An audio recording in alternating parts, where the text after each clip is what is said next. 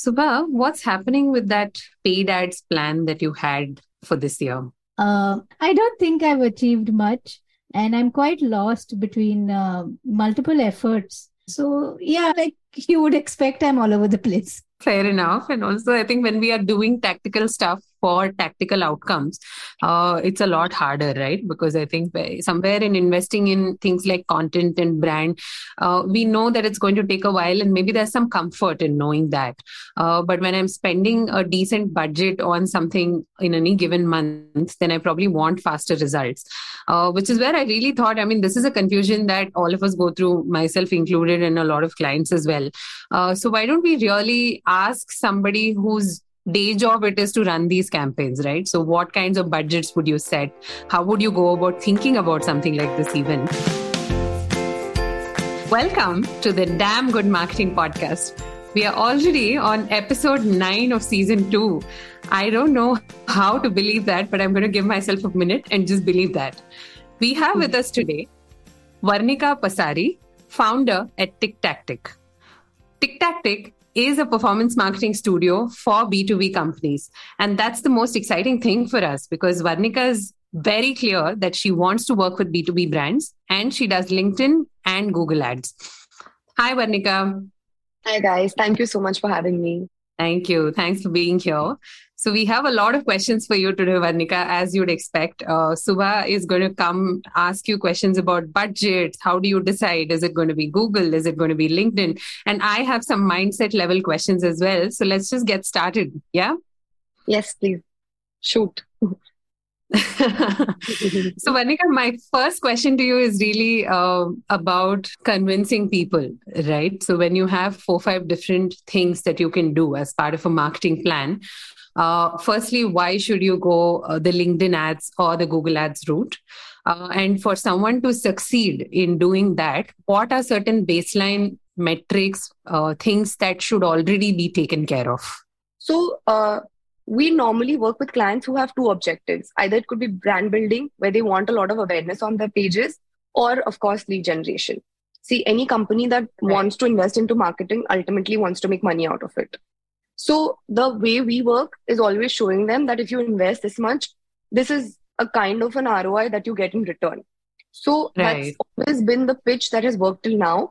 And also, we've more or less always delivered on the lines that we have taken them through because we try to understand. We do a lot of research at our end before starting any campaign on any platform and before even telling them. So we don't promise anything, but even giving them an idea of what we think that they can get out of the campaign, it requires a lot of research, and we believe in giving them very realistic results. Interesting. Yeah, yeah. And you're saying that so far in most of the campaigns that you've run, expectations and reality have been somewhat close to each other?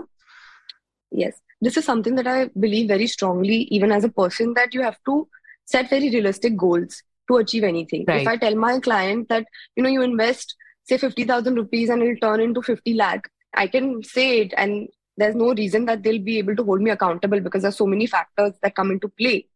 But if I'm not realistic about it, they're never going to come back to me, right? I have to tell them that this is what we can achieve with whatever your budget is. We are very conservative when it comes to our budgets to start off with. For example, there's a company that we run ads for that now we've been doing it for 6 months. So I've increased their budget gradually, and now we run ads for even 1 lakh rupees or 2 lakh rupees a month to start with. Oh, wow. Okay. It started with a very conservative budget of say 20,000 rupees because I had to show them some results. See, LinkedIn ads are quite expensive in comparison to any other platform. But that is simply because the kind of results that you get from LinkedIn and the kind of leads that you get from LinkedIn are so much better than any other platform. So LinkedIn charges you for the quality that they give you. And that you can only achieve if you start off by showing some very basic results and then you start building trust from the client also. Something that you said is standing out for me, that you look at it as a series or a set of campaigns, right? I feel most of us as business owners, it's a little bit unstructured. It's like, okay, today I wake up, what do I want to say? Or this week, what do I want to say? Or, some event happens and hence I'm going to talk about it. But I'm never really thinking in terms of campaigns. Honestly, that's how we work, especially if we have a long-term campaign. See, short-term objectives are obviously that, okay, I have an event, I want to run an ad for an event, or I have this specific thing coming up and I want to create a lot of awareness about it. But in the long term, when we make plans for lead generation, it's not something that can happen in 1 month anyway. See, B2B sales cycles are quite long, right? It's and Yeah. the deal amounts are also quite big. So for me to tell my client, okay, you spend this much money and tomorrow you're going to get a lead, it's not fair on their part because they will be expecting that from me. But if I tell them Yeah. that, okay, we'll get some leads, then we're going to nurture the leads. And at the end of, say, 3 months, the leads that I'm going to give you are going to be genuine good leads that can actually turn into potential clients. Then cracking the deal is on you. So this is something that will take time. We have to be in a mindset that it's going to be, say, 3 months, 6 months. We divide our months into short-term goals and then we have long-term goals. We achieve our short-term goals in order to achieve the long-term goals. Right, right. I really like the idea of layering these objectives over each other. So say my short-term goals could still be a month or, a 60-day period, but the longer-term goal is just an extension of that. So that I think is a very cool way of thinking about it, which we don't often do. Like Subha said, it's always campaign to campaign, or sometimes honestly, we don't even think in terms of campaigns, right? So I think that singular focus probably really helps. And I also had a question for you, Varnika, on the sales cycle aspect of it, right? So there are obviously certain services in certain industries which have a longer sales cycle because they are either perceived as wants, not needs, or the market is still not ready for that specific kind of solution. So there could be any number of use cases in which conviction takes a while to build, right?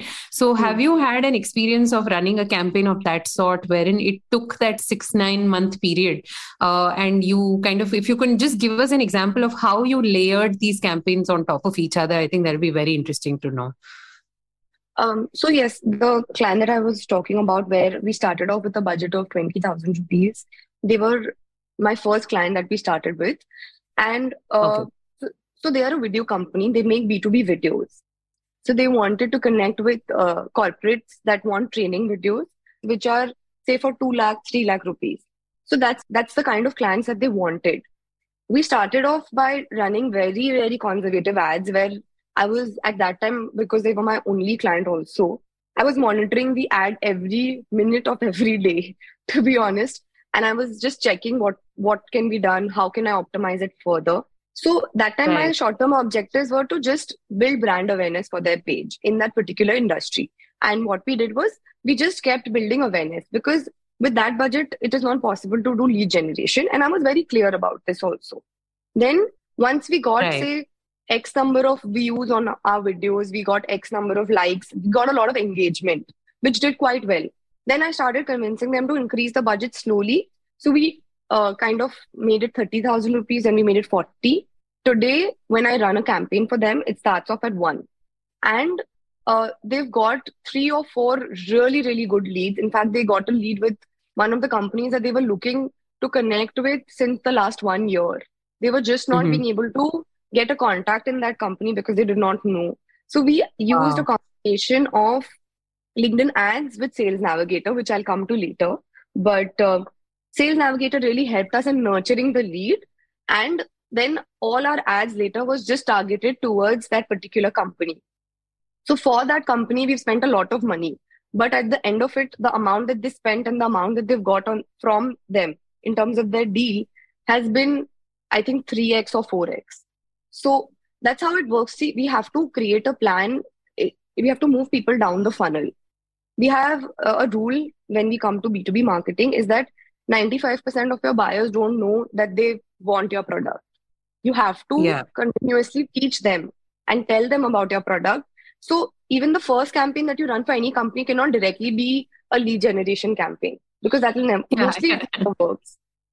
Or you'll get the worst kind of leads and then you'll anyway be disappointed. And it's almost like a self-fulfilling prophecy in that sense. Yeah. Exactly. Yeah. So this is also how, when we talk about Google ads and a lot of people say that the leads we're getting are not good, is because these people at this point don't even know that they want your product. They are just people who are, just there for the sake of being there or just trying to inquire about things.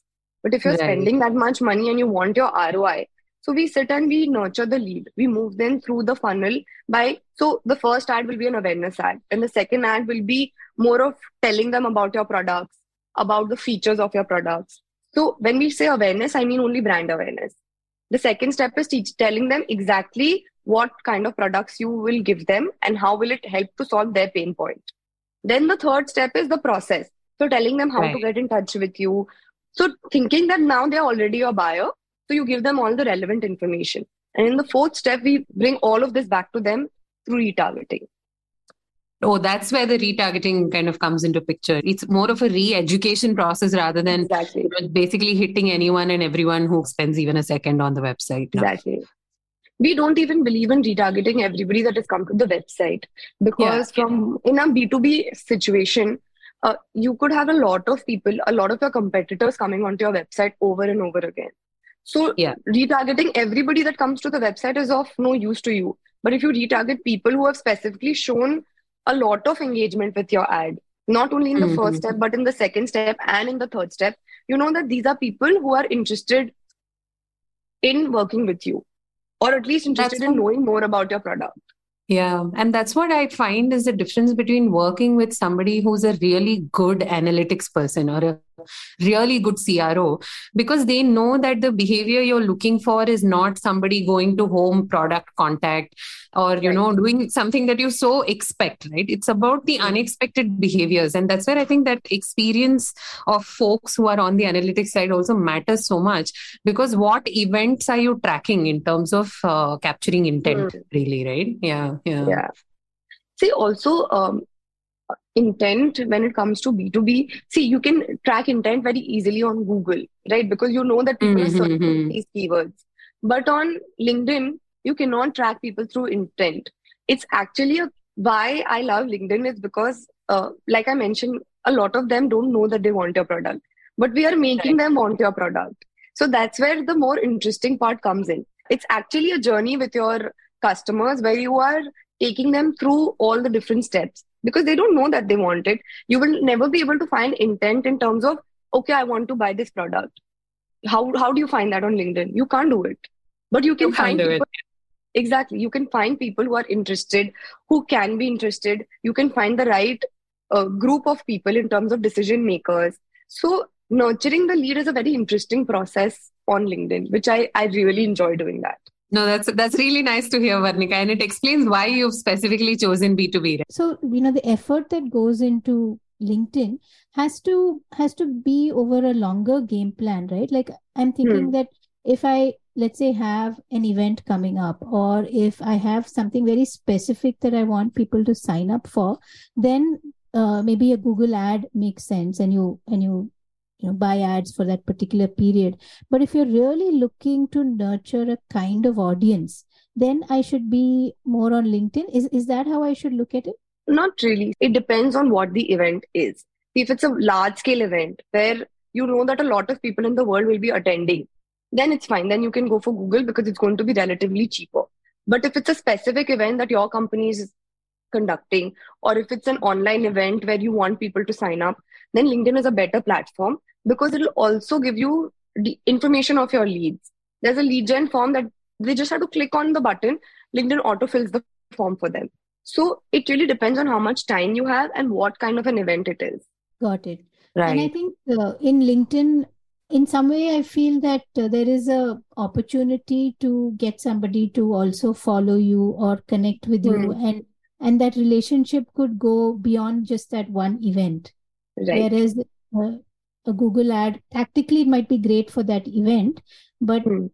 to kind of nurture that relationship, you'd have to find some other ways and means, right? Absolutely. Also, the good thing about LinkedIn ads is also there's so many ways to do it, right? It can be a video, it can be a single image, or it can be even a message. So, see, people think that you have to spend a lot of money on LinkedIn to gain anything, Right. which Yeah. is Yeah. which is not true at all. Because LinkedIn is so targeted, and because you can exactly tell LinkedIn that I only want these people, you don't end up spending a lot. So if you have a defined target group for an event, you can just do sponsored messaging, which is almost at par at Google ads. Sponsored messaging is one of the cheapest LinkedIn ads that you can go for. and the message goes from your profile, even if it's for your company, it needs a person to send the message. Very rarely does LinkedIn allow companies to send messages. And even if they do allow, it has to be a very, very high end company with a lot of followers. So when a person sees your face on a message, it automatically resonates with them a lot more. It makes them want to talk to you more. Even if I don't want to talk about that particular message, I might want to connect with you, understanding your product or building my connection. So there are so many different things that you get out of a LinkedIn ad. It's not just getting the lead. It's also building your network, getting more people to follow you, which eventually overall in time might convert into a good client. Right. Got it. So, Varnika, I had a question actually on optimizing for different parameters, right? So, of course, you have a platform which is essentially a professional platform, and therefore you have a lot of data on people, where they work, what roles, what functions, what levels of experience, past industries, present industries, all of that. So, there's that component and understanding that component well. There's also, of course, budget, and finally how much you're wanting to spend in any given context. In your experience, what has been the single greatest determinant of an ad success or failure, for that matter? That's a very interesting question. I think for me, the success is always if I have targeted a particular group, keeping in mind that obviously, like you mentioned, all the budgets, etc., are all in place. But at the end of the day, what our clients want are reaching out to the right people, right? That's why we are telling them do LinkedIn ads, because the group that you're looking for is on LinkedIn. It's not anywhere else. The decision makers are on LinkedIn. So for me, just to see, it's also not like, whenever we even do the lead generation ads, and sometimes we get only 1 or 2 leads, which to the client looks like a failure. But for me, what I see is how many people have interacted with my ad and what kind of people have interacted with it. So for me, the top parameters are always the demographics in terms of the decision makers and the industry. If I'm trying to target a particular industry, or if I'm trying to target a particular company, have I managed to reach the decision makers or the required people in that company? So if you would tell me that I want to target, say, the CTO of a particular company, have I been able to do that or not? And vice versa. That's, I think, always been the number one thing for me, because it makes me realize, one, is it reaching my target group? And two, also in the future, if I have to run a retargeting ad for these people, will I get the right people or not? So we always, also come back to our ad, say 6 months later. If I have run an ad today, I might use the interaction group of that ad 6 months later. So for me, ensuring that I'm building the right audience on LinkedIn is very, very essential. Fair enough, which actually kind of leads me to industries that have a lot of competition already in terms of LinkedIn ads, right? Like, for example, I know for a fact that cybersecurity is an industry that's laden with LinkedIn ads, because even when I was working as an external party there, I used to be bombarded with ads about cybersecurity. So, and also I think the complexity of the domain is such that there are so many different things that you can talk about, right? And then there are, of course, some industries, as we discovered in the project that we work together on, such as manufacturing, where there doesn't seem to me that be that kind of ad presence, right? So when you have to operate in industries where the competition is high in terms of your competitors, probably larger competitors spending a lot more money, given that LinkedIn is considered such a powerful tool, right? So even outside of ads, I'm sure there are other ways of reaching out to your potential audience and other ways of, building a process out of that. Say, for example, my two biggest competitors are really huge folks, and they're already spending a lot of money on LinkedIn. And if I'm just a small guy starting out, I have some organic presence. What should I really be doing? Okay, so again, it's always a plan of organic growth with paid ads and then sales navigator. These are the three things which go hand in hand when it comes to lead generation on LinkedIn. You cannot just focus on any one of them and expect results. You have to try to put your eggs in all these three baskets. When it comes to organic growth, see, also because all your plans have to be aligned, whatever your objective is. So if, for example, even as a small company, if you're looking to target a particular company, then your organic posts and your paid ads should both reflect the same message. If you're doing two different things, then it's probably not going to work out for the best. Because what Right. happens is that the paid ad is going to take them sometimes to the page or to the website. Now, if my paid ad is saying something and my LinkedIn page is saying something else and my website is saying something completely different, they're going to drop out in less than a second because they're like, okay, I don't know what this company is doing. So that's one part of it. The second part is your question about how do small companies manage to compete against the big guys? How do these companies compete against the big guys in the real world? It's the same thing here as well. See, every company has some sort of a USP or something that they're offering against the big companies. So, for Yeah. example, if I'm a company in India and I'm trying to compete with a company in the US, which is a very, very big company, but our clientele is the same. For me, the rates that I would be offering my services to my clients or the client service that I would be offering would be a lot better. And that is what I'm trying to pitch to them as well. So this is also what I use to target my LinkedIn ads. I obviously cannot compete with them in terms of their budget, but okay, if they are targeting 500 companies, I'm going to target only 5 companies. But in those 5 companies, Right. I'm going to make sure that my message is very, very clear to them that this is why you have to choose me over, say, company X, Y, or Z. So we always leverage their whatever it is that they are trying to do in the real world, even on online, in the online world. It is just that we use their budget more wisely. I also Right. believe that even as a big company, you don't have to spend millions just to get those 5 leads because ultimately your clients are going to be those 5 people only. It's about how you spend it. This actually reminds me of a huge case study for how the small guy can really become big, right? And this was Hmm. way back in the 1960s. And the agency involved was DDB, if I'm not wrong. So Avis and Hertz were the two car rental agencies that were there in the market at that time. And Hertz was considered the leader with about 65% of the market share. Okay. And Avis actually went ahead and ran an entire print campaign series called We Try Harder. And some of the headlines say things like Avis can't afford not to be nice. Avis can't afford to make you wait. Avis can't afford dirty ashtrays, right? So they really took the small guy positioning and owned it so badly that I think within the next 4 5 years, Hertz's market share fell to about 49%, if I'm not wrong. So I was just reminded that sometimes just playing to your strengths can actually be the single greatest differentiator in a crowded market.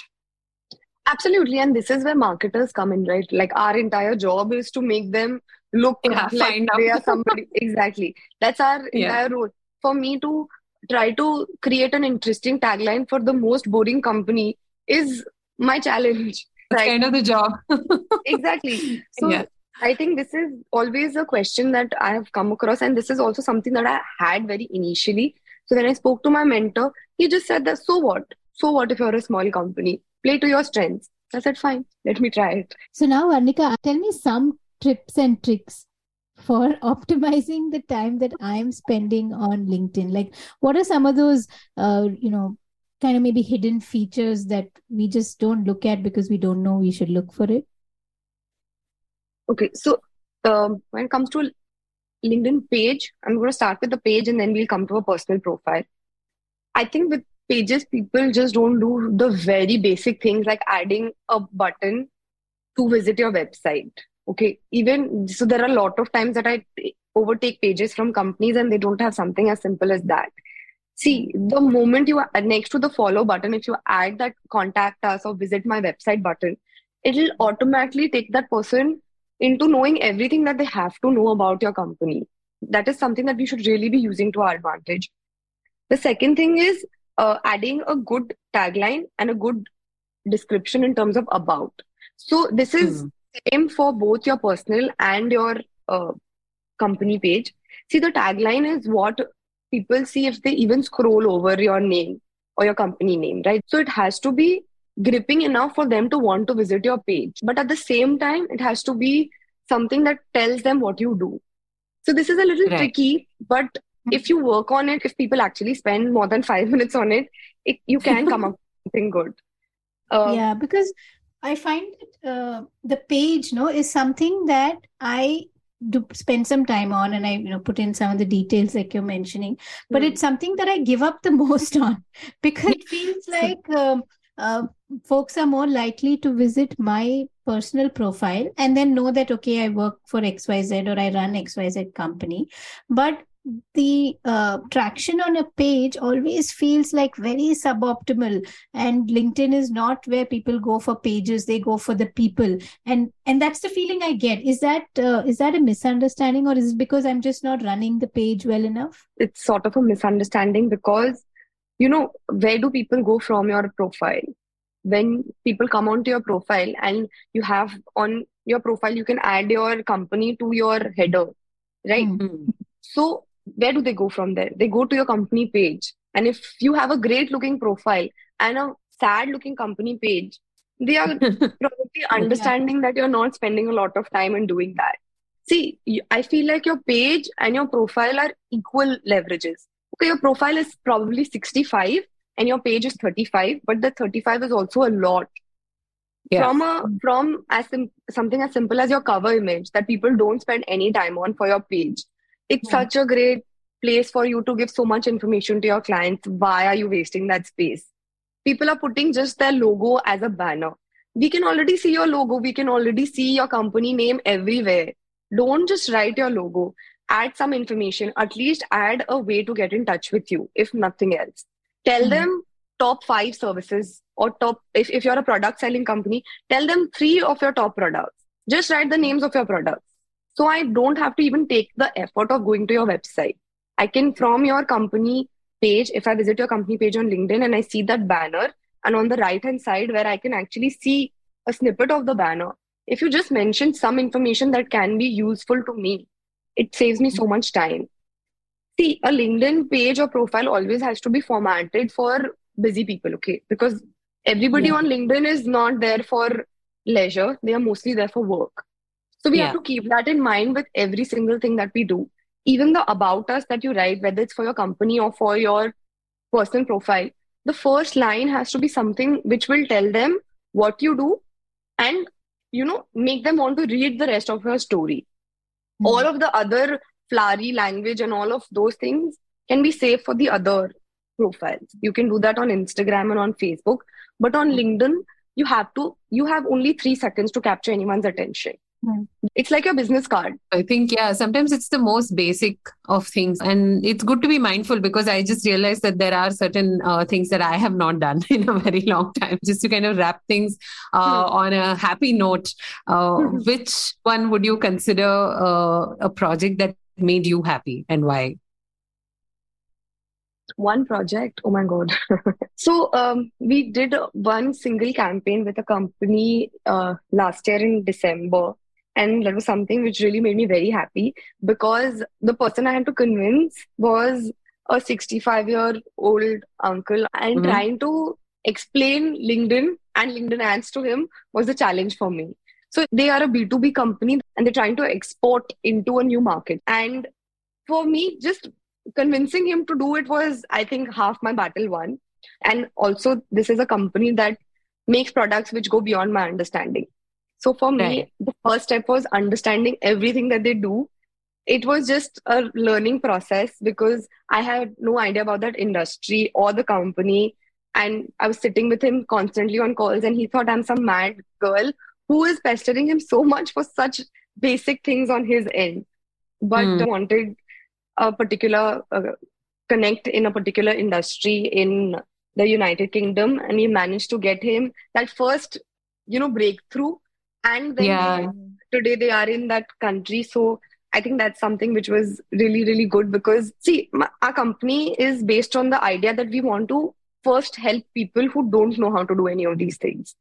Like bring those offline companies online, because they don't know the value of this. Working with other companies that already are on LinkedIn is obviously great, but to bring that journey where I have taught somebody that, okay, this is a platform that you can use. And today now that uncle has a proper LinkedIn profile and he's connecting with people every day. So that's something that gives me a lot of happiness. Yeah, no, that sounds very wholesome. And also, I think the work that we do has a way of snowballing, right? I think we Yeah. need to be both cognizant, and it's also exciting that, somewhere the little seed that you plant has a way of, finally becoming that tree. And that's finally the most fulfilling and the most exciting aspect of, I think, the work that we do. Thank you, Absolutely. Varnika. I learned so much, and I already made like a running list as we were talking of the things that I should do before you go look at my profile and start. Thank you so much. That was illuminating, to say the least. I think I've always shied away from the performance aspect of things because I have personally had experiences of people trying to rush into it too quickly. But knowing that it works, and especially knowing that it works in such specific ways, is always very reassuring. And to that end, I think maybe performance marketing is something that we don't have to be so scared of. Thank you so much for tuning in to today's episode of the Damn Good Marketing Podcast about all things ads. We hope to see you next time, where we'll surely have something fun and exciting for you, as we always do. Do leave us a review on Apple Podcasts. We love reading reviews.